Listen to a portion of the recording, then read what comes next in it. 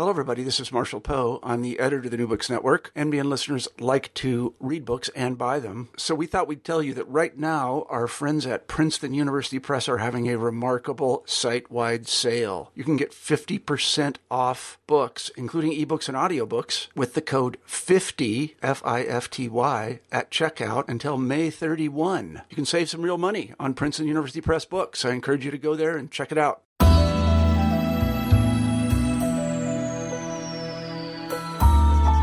Hello, and welcome to New Books in Public Policy. I'm Tevi Troy, your host. Each week, we look at a new book in public policy and talk about its implications for the debate in Washington and beyond. This week, we're going to be talking to David Horowitz, the author of A Point in Time, The Search for Redemption in This Life and the Next.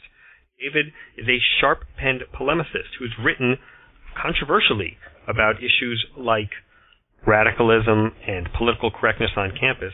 Well, now he's going in a slightly different direction and writing a reassessment of life towards the end of the journey. We're going to talk to David about what this reassessment means and why he's gone in such a different direction in this new and beautifully written and poignant book. Hello, and welcome to David Horowitz. Thank you for joining us on New Books in Public Policy. Well, thank you for having me. I'd love to get started just by asking you a little bit about your background. It's a very interesting background. I remember reading books by you in the 1980s. I read your book on the Kennedys that you wrote with Peter Collier, and the book Destructive Generation that at a very early stage in my intellectual development. So I've always appreciated your writing. But this book, A Point in Time, is very different from some of your stuff. Can you talk a little bit about your background and how you came to write this particular book? Well, I started off as a radical. My parents were communists, and a lot of this book is about people who seek a redemption in this life, which is the way I would describe all progressives. I was the founder of the New Left, one of them, edited its largest magazine, left the left in the mid-'70s, and became a conservative. When I voted for Ronald Reagan in 1984. I started off as I wrote a book about Shakespeare, actually, when I was quite young. I always had a kind of hankering for literary things. If you've read Radical Son has parts of it, particularly the early parts, are not written in the polemical vein that I guess I'd become known for. I had vowed when I left the left that I was going to talk to leftists the same way they talk to everybody else, very aggressively. Well, you certainly lived up to that vow. I did, yeah. And I felt I was kind of atoning. I mean, conservatives are way too polite. They're incredibly well-mannered and decent. And it actually is a weakness in the political battle, which is a street fight. And conservatives' jaws are always dropping when these so-called liberals who are not liberal really about anything except hard drugs, sex, and spending other people's money. Their jaws drop when these liberals turn out to be as nasty as they are, when they, try to destroy people they disagree with, which they've done to every conservative leader. I just took it as my role. I mean, I've hurt myself literally by doing it, but I feel it was necessary. Anyway, so I'm not going to apologize for my polemics. But I enjoy writing these kind of books. I've written 3 of them. I did a book called The End of Time some years ago, which really came out of, I can't remember if I started it. I think I even started it before I got a prostate cancer, so I wrote a little bit about that in the book. But it's about mortality and life and how life looks from sort of the other end of it. Then I wrote a book about my daughter who died young, in her 40s a couple of years ago called A Cracking of the Heart. And the phrase, a cracking of the heart, I lifted from Rabbi Alan Lew, who was her rabbi, who described the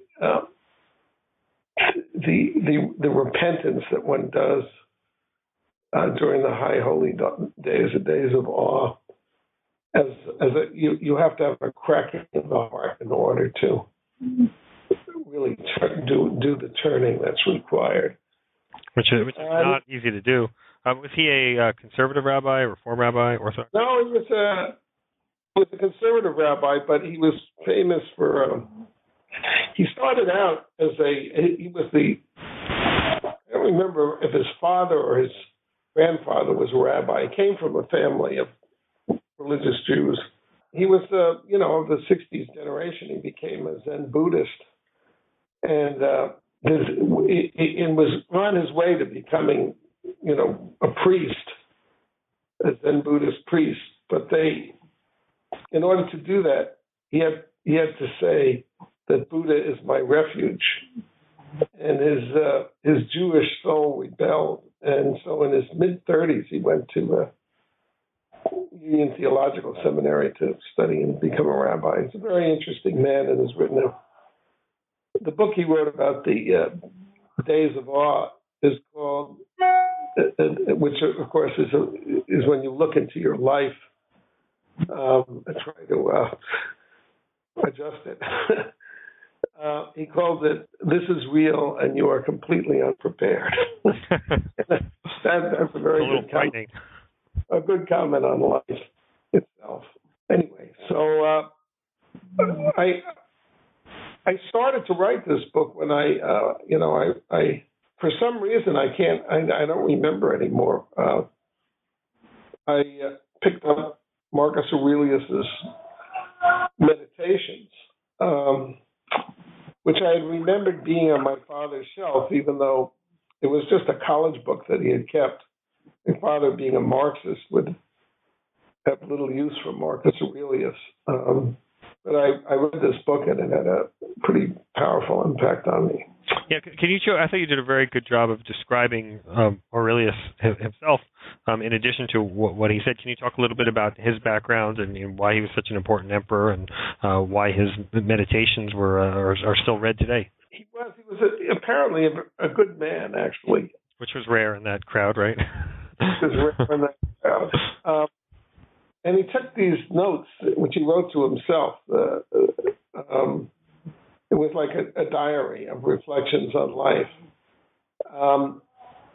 And they were discovered by monks in the Middle Ages. Marcus Aurelius, I'm trying to remember the dates. I think it's something like 120. It's 121 to 180. This is lifespan. That's right. And but they were discovered in the Middle Ages, and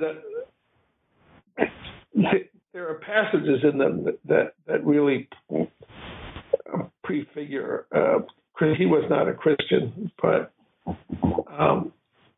prefigure Christianity, or don't really prefigure it.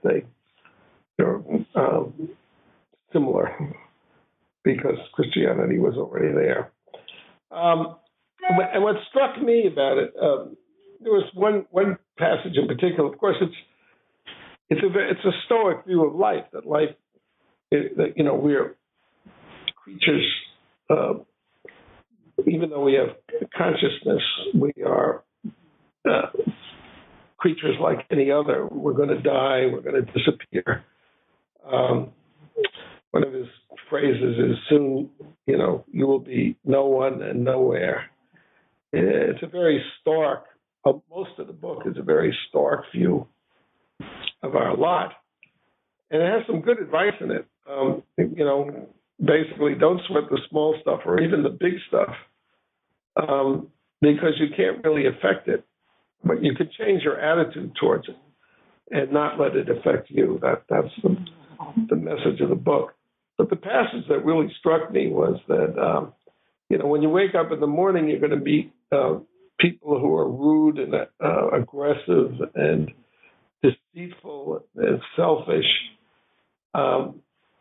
But what else would you expect?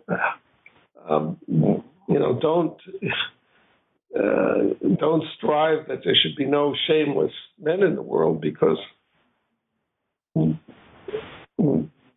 that's what there are. You will always encounter rude and selfish and deceitful people, and actually everybody has a little rudeness, deceit, and selfishness. So, for a revolutionary, is what I saw myself, I was going to change the world. That's a real shock to the system. No progressive could accept that, because every progressive wants to change people. You can't change the world if you can't change people. This kind of reminds me of that haunting section in your book, Destructive Generation, when you talk about the murder of your colleague by some members of the Black Panther Party, and how they were so blasé about it. And it wasn't really an issue to them, and you were shocked and horrified, and yes, that awakening in you that he talks about in terms of what else do you expect from people? Well, yes, but I expected from progressives everything. If we behave this way, how could we expect anybody else not to? So if they didn't care about an injustice right in their midst, that called into question everything. So you're right. I mean, there's a parallel there. But Marcus Aurelius can't live with this point of view.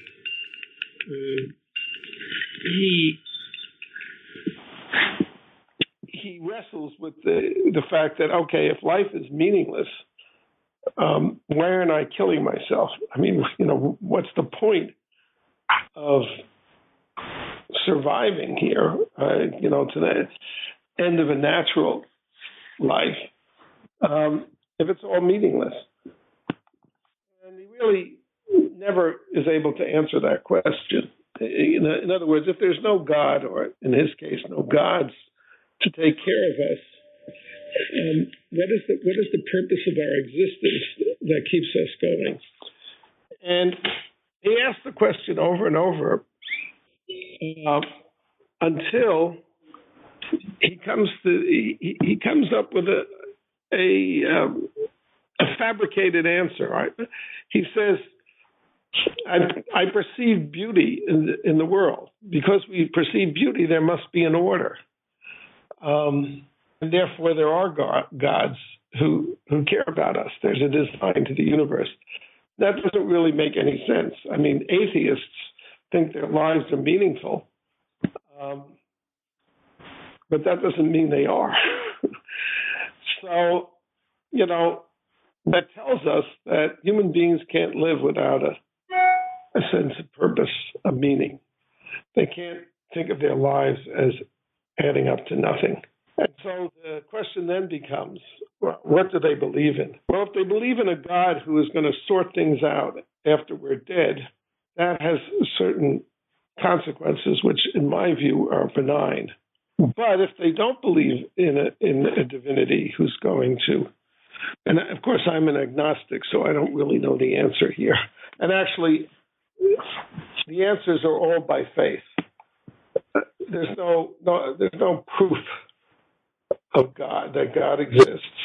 It's a matter of faith. But there's also no proof that he doesn't exist. Atheism is just another form of faith, another kind of faith. And what I would call progressivism, but it has, socialism, communism, even Nazism as well, all find meaning by human beings being able to transform the world into a place where there is order, where there's social justice, is the current buzzword of these people. And this is very dangerous. It's a very dangerous illusion that you can change the world, because it means that people who are, obnoxious, selfish, deceitful, should be given, the vanguard, should be given enough power to force everybody into this new world that they're creating. And of course, that's where all the terrible crimes of the 20th century and now the 21st come from. And of course, some believers, the Islamic jihadists, they believe in a divinity, but they think they're the agents of the divinity and that they can change the world and make it a holy place. And all of these creeds fly in the face of the simple truths, but profound ones that are set forth in the first chapters of Genesis, which have struck me through my writings. I mean, I mentioned this in Radical Sun already, and that is that, of course, the root cause, just to make this into a sort of a popular formula, the root cause of social problems is us. It's not society. The fault doesn't lie in society, because society is just a reflection of who we are. The problem is with human beings. Sounds like you're getting back to your Shakespeare roots, so the fault lies not in our stars, but in ourselves, right? I was thinking that myself as I was saying that Julius Caesar. Of course, that was an incitement to murder Caesar, that line. But they were trying to remake the world too, right? But Dostoevsky, he saw this is not just in the atheistic creeds, but also in Roman Catholicism. That Christianity made a deal with the Roman Empire and became the official religion of the empire. And in Dostoevsky's view, sold its soul. That made a pact basically with the devil to deliver happiness to people by giving them bread, authority, mystery, and authority. And this is a really very profound perception of Dostoevsky that freedom is really intolerable for human beings. That is, the uncertainty. If there's a design and you know the design and you know what's right and you know what you have to do, then you don't really have a choice. What makes life interesting and what makes us human is that we have the freedom to choose. So Dostoevsky answers the question as to why is God hidden? Why has there been no second coming for 2,000 years? And the answer for Dostoevsky of why God doesn't manifest himself and compel belief is that freedom is the very essence of being human. The presence of evil in the world is the result of human choices. So it's all bound up in one conundrum for us. A very, very interesting view. And both the Catholic Church and communism and all these creeds try to resolve the human dilemma and human suffering, which comes from this uncertainty as to whether there is a divinity, what is the meaning of our lives. It gives the meaning to our lives and resolves all this by basically a totalitarian system, by taking away our freedom. You take away people's freedom, give them something to worship, and they become happy. And that's why we can't escape this history. It repeats itself over and over again. People want a simplistic belief. They want an authority to worship. And there's really very little you can do to shake them from that. I mean, I give this example in the book of Stalin had killed maybe one member of every family in Russia. I mean, he killed 40 million people, and who knows how many they put in the gulags. Which is just a staggering number, though. I mean, exactly, maybe 100 million, whatever it is. Everybody suffered under Stalin, yet when he died, millions of people attended his funeral, and 1,000 of them, there were so many people, and 1,000 were trampled to death. And I give this example, I can't remember the exact statistic. Well after his death, they did a poll of, who was the most popular Russian, and he was in history, and I think he was number 3 after Alexander Nevsky and Peter the Great. There are still worshippers of Stalin. It's so hard to shake this. I remember when Stalin died, my father, well, first of all, we were all shattered because he was the genius that was leading the progressive cause at the time. And Stalin had killed all the people around him and then appointed himself to the position. So he was the president of the Soviet Union. He was the general secretary of the Communist Party. He was the generalissimo of the army, and there were other titles that he had. And my father said to me, "You see what a genius Stalin was? They took 5 people to replace him." But this is, this book is not a particularly hopeful book. I mean, we noticed. But I think once you see that, I mean, at least I've found the kind of comfort that Marcus Aurelius offered. I think it was T.S. Eliot who once said there are no lost causes because there are no won ones. And that's a very comforting thought if you're in these battles, believe me. Well, I feel sad. I think that the world is a much worse place than it was when I was a young person. Certainly, in the end of the book, I sort of give this Jewish perspective. I mean, the Jews are in as bad a situation as they've ever been now. Globally hated, and now by countries run by religious fanatics with nuclear weapons. It's hard to see a positive future. I'm also struck by how the entire liberal world, which is really the leftist world, is doing the same kind of apologetics and interference for the Jew haters in the Middle East as they did for the communists.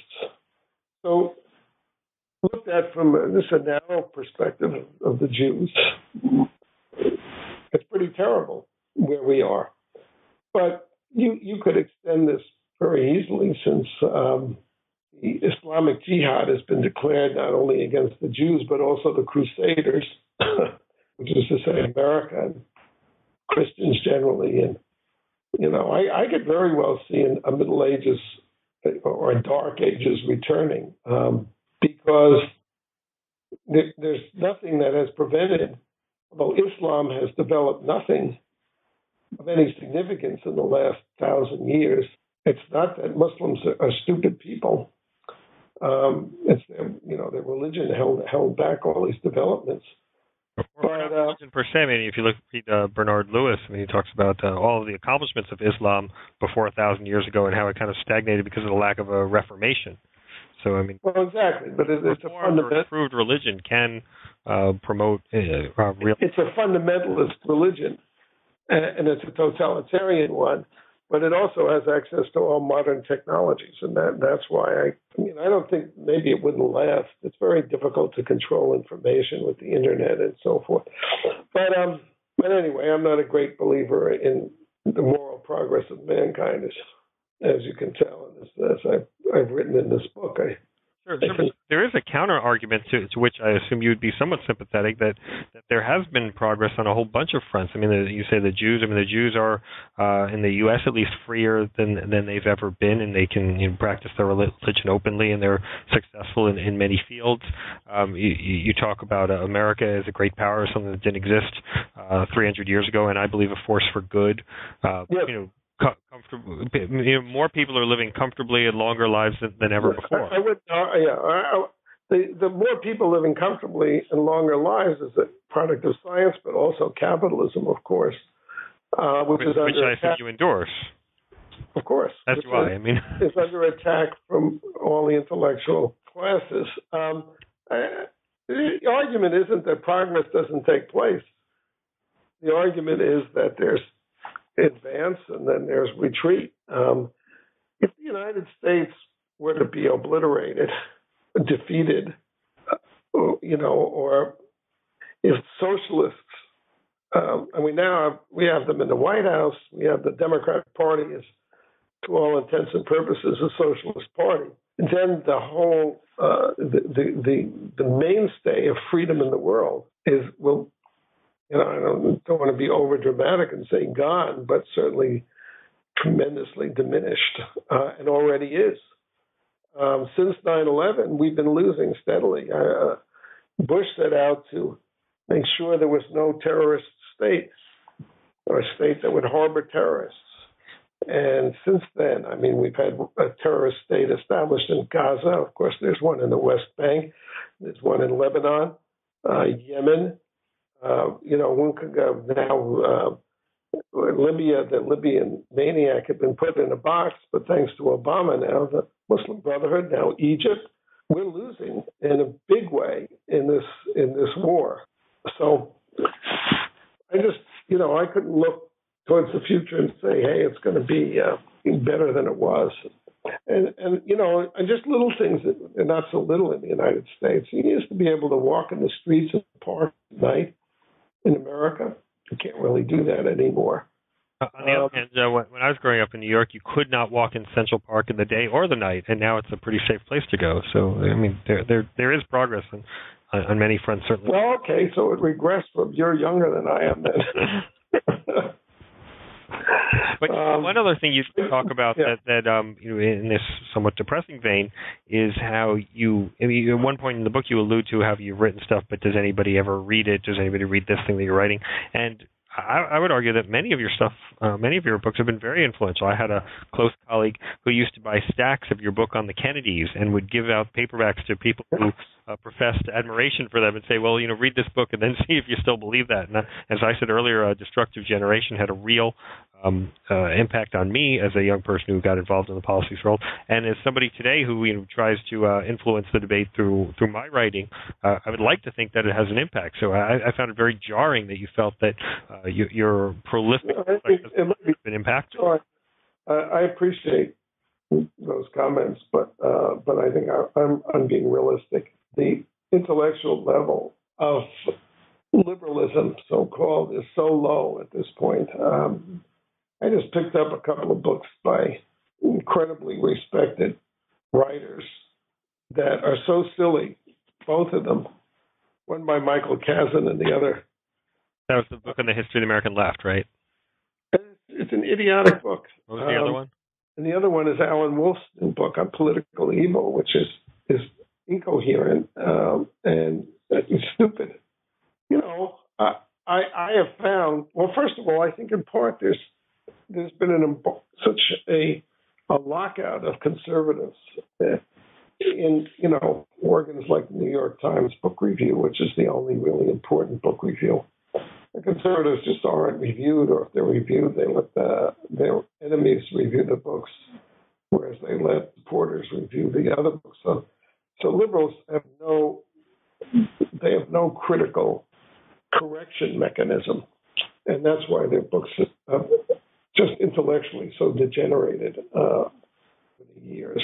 I mean, I think that conservatives have a vibrant intellectual culture, but it's locked out of the universities. And I conducted a pretty lonely campaign in universities to get two sides. To get professors should assign books on both sides of controversial issues, and every issue in the liberal arts is controversial. And they should treat them with respect and let the students make up their minds, which is the way I was taught at Columbia in the 50s. And I completely failed. There was no support from the conservative intelligentsia. I wrote 5 books on the university showing how whole fields like women's studies are just, political parties in the university teaching ludicrous doctrines like one that Dostoevsky actually deals with in this book. The social environment determines everything. So gender is socially constructed and race is socially constructed. I mean, these are absurdities. And if you walk across the campus to the neuroscience department or the biology department, you'll see that these theories refuted. But we have now generations have gone through these universities learning this garbage. And it's created really, almost 2 countries intellectually. Now, there are plenty of scholars who are not conservatives, who are good scholars. I don't want to be. The areas like history and anthropology and sociology and so forth that deal with contemporary issues have been so distorted by the one-party system that's been imposed on the universities that I can't be sanguine. I mean, at all. I think a figure like Thomas Sowell, who is the most important writer on race and culture in America, is completely unknown to college graduates these days. Just completely unknown. And he's certainly revered in some circles, and the conservatives have created a little alternate universe. I don't mean to belittle it. I think it's a very important one. There's something positive in the American future. It rests on these institutions. And there are institutions that didn't exist in the 60s, for example. Yeah, but look, so that's a huge step up. Heritage, say, or American Enterprise Institute, or Ethics and Public Policy Center. These are important. Or Hudson Institute, I might add. And Hudson, but they're dwarfed by Harvard, Yale, and several thousand universities, which are now, part of the political party of the left. There's not even a pretense. Well, there is a pretense at being scholarly. I mean, they have footnotes and things, but I've written myself out on this. I wrote a book called One Party Classroom, just examining the curricula of 150 odd courses at 12 universities, showing that it's just an indoctrination. The universities today, let me put it this way, modern research university today in the liberal arts fields has reverted to the 19th century doctrinal colleges, which train priests, only these are priests in a secular religion called socialism. And that's what our liberal arts departments have become. And I don't think, you write a book like that, it's all documented, and there's no engagement. There's no discussion of this fact. So it's been very frustrating. Anyway, I don't know how we got off on this, but no, we got off on it because it was clearly a message of your book, which again I found somewhat disturbing as someone who's read your stuff for years, who's seen the impact you've had, and who's also seen a lot of progress take place in my lifetime. I mean, I grew up in New York in the 1970s, which was one of the most dysfunctional polities in recent memory, and perhaps in the last few hundred years. And now New York is a better place, and I would argue that this country in many ways is a better place. And part of the things that you talk about, such as a lack of a conservative alternative voice, is something that has developed in my lifetime, and something I appreciate and think has led to real improvement. I'm sorry, I missed that last. What's led to the improvements? Well, I think the existence of an alternative voice. Oh, I agree. I don't disagree. I just think that David Horowitz Freedom Center, right? I mean, there are places to get other points of view out. I'm not going to disagree with you. I mean, the trend is just so horribly in the other direction. Maybe I've just become an old codger. Who knows? But I don't think so. I think I'm being pretty realistic. If you have become an old codger, you clearly are one who has a very talented pen, because this book, as I said, I don't mean to butt heads, because the book is beautifully written, and I found it very moving. And it really made me question a whole bunch of things, since, again, I'm someone who tries to influence the debate somewhat with my own pen, and to see your thoughts, you're a generation ahead of me, and how you think you've impacted the debate. I just found it really... It might be, that I'm living in Los Angeles, and you're in Washington, D.C., and Washington, D.C. has a rich conservative culture, and that may be part of the difference. But I'm also doing this podcast, and I'm talking to people from across the country, liberals and conservatives. I mean, this is not an ideological podcast. And so I see a whole bunch of people writing really interesting stuff from multiple sides of the spectrum. Now, I have not gotten any of the types of books that you talk about that are kind of just mindlessly ideological.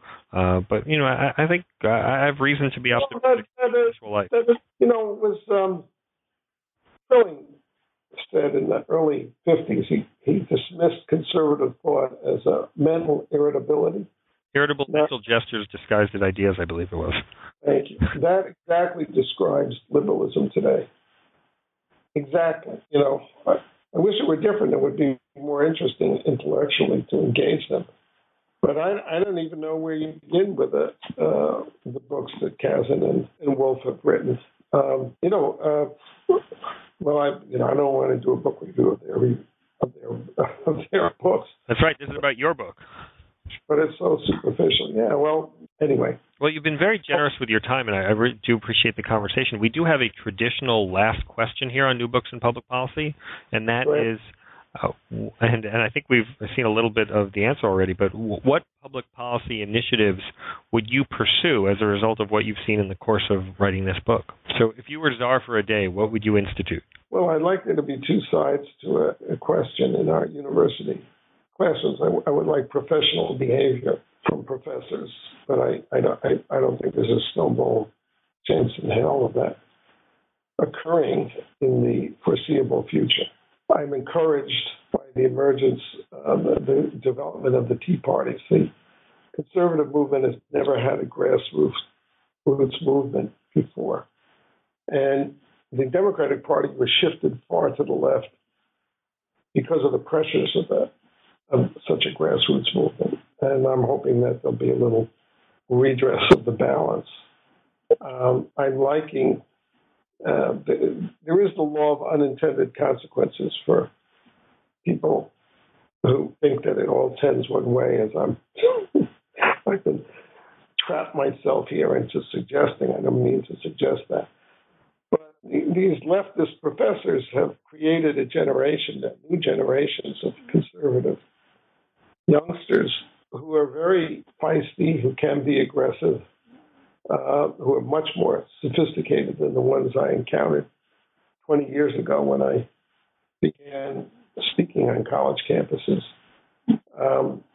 There's a tremendous intellectual vigor in the conservative movement, and of course I agree with you that the pioneer institutions that were created 30 and 40 years ago by conservatives, because they were basically driven out of the universities, have a lot of responsibility for this, and figures who are disparaged, of course, by the culture, because the culture is so far to the left. But figures like Rush Limbaugh and Glenn Beck, who was also disparaged by some. Both of them are by some conservatives. Conservatives are always looking over their shoulder at the New York Times. It's a big mistake. A much more coherent conservative worldview. The conservatives finally understand how organized the left is, how far back it goes, how ideological it is.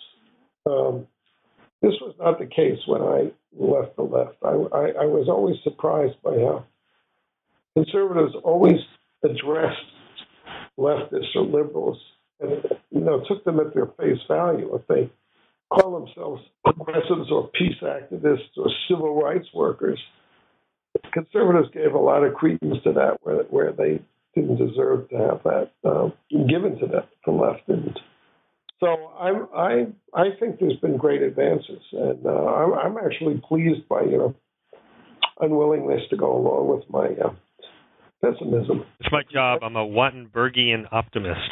Precisely because they're somewhat younger and coming at it from a different angle. That's very encouraging. And I do think that the internet has dramatically changed the situation. There's too much information out there. It's too easy to get access. You can't really. The New York Times may not review conservative books or may commission hatchet jobs on them. But the thoughts of conservatives are easily accessible on the web for anybody with a curiosity to look at them. And that, I may be way overestimating the impact of universities these days because of that. When I went to Columbia, the kind of books you would find moldering in the library now, you can just access on Google. I mean, it's unbelievable. The information you can have, in an instant. You would have to have information assembled, like statistics and facts and histories of things and descriptions, they would all be filtered through a very small, whether the New York Times, the paper of record, or what, or Walter Cronkite. The spectrum has been so exploded that I really, could not predict what's going to happen over the next decades, either in this country or elsewhere, because the internet is a global phenomenon, and it really has changed things in ways that we are not beginning to understand. But this gets away. I mean, I'd like to just conclude on, I don't think I'm wrong in my book that people live by myths, that they need the myths, that we're not going to get to a place where there's clarity and where there's rationality. I'll go back to Matthew Arnold's phrase, a clash of ignorant armies by night, is the way I see the political battles. Although I'm hoping we get this guy out of the White House, and I'm hoping the Republican wins. Well, as for the clash of ignorant armies constituting politics, I would say same as it ever was. But exactly. But Ecclesiastes had it right. David Horowitz, thank you so much for joining us on the New Books in Public Policy. Thank you, Ted. I enjoyed our conversation. I did as well. Well, as you can tell, David Horowitz is clearly a smart, interesting, learned, but also opinionated fellow. I tried to inject a little note of optimism into our conversation, but he clearly has a somewhat pessimistic view of where things are going in the world. But he also has some strong thoughts about where people go when you begin to reach the end of the journey. I hope you enjoyed the podcast and the conversation with David Horowitz. This is Tevi Troy for New Books in Public Policy, and as always, I hope that you continue to keep reading.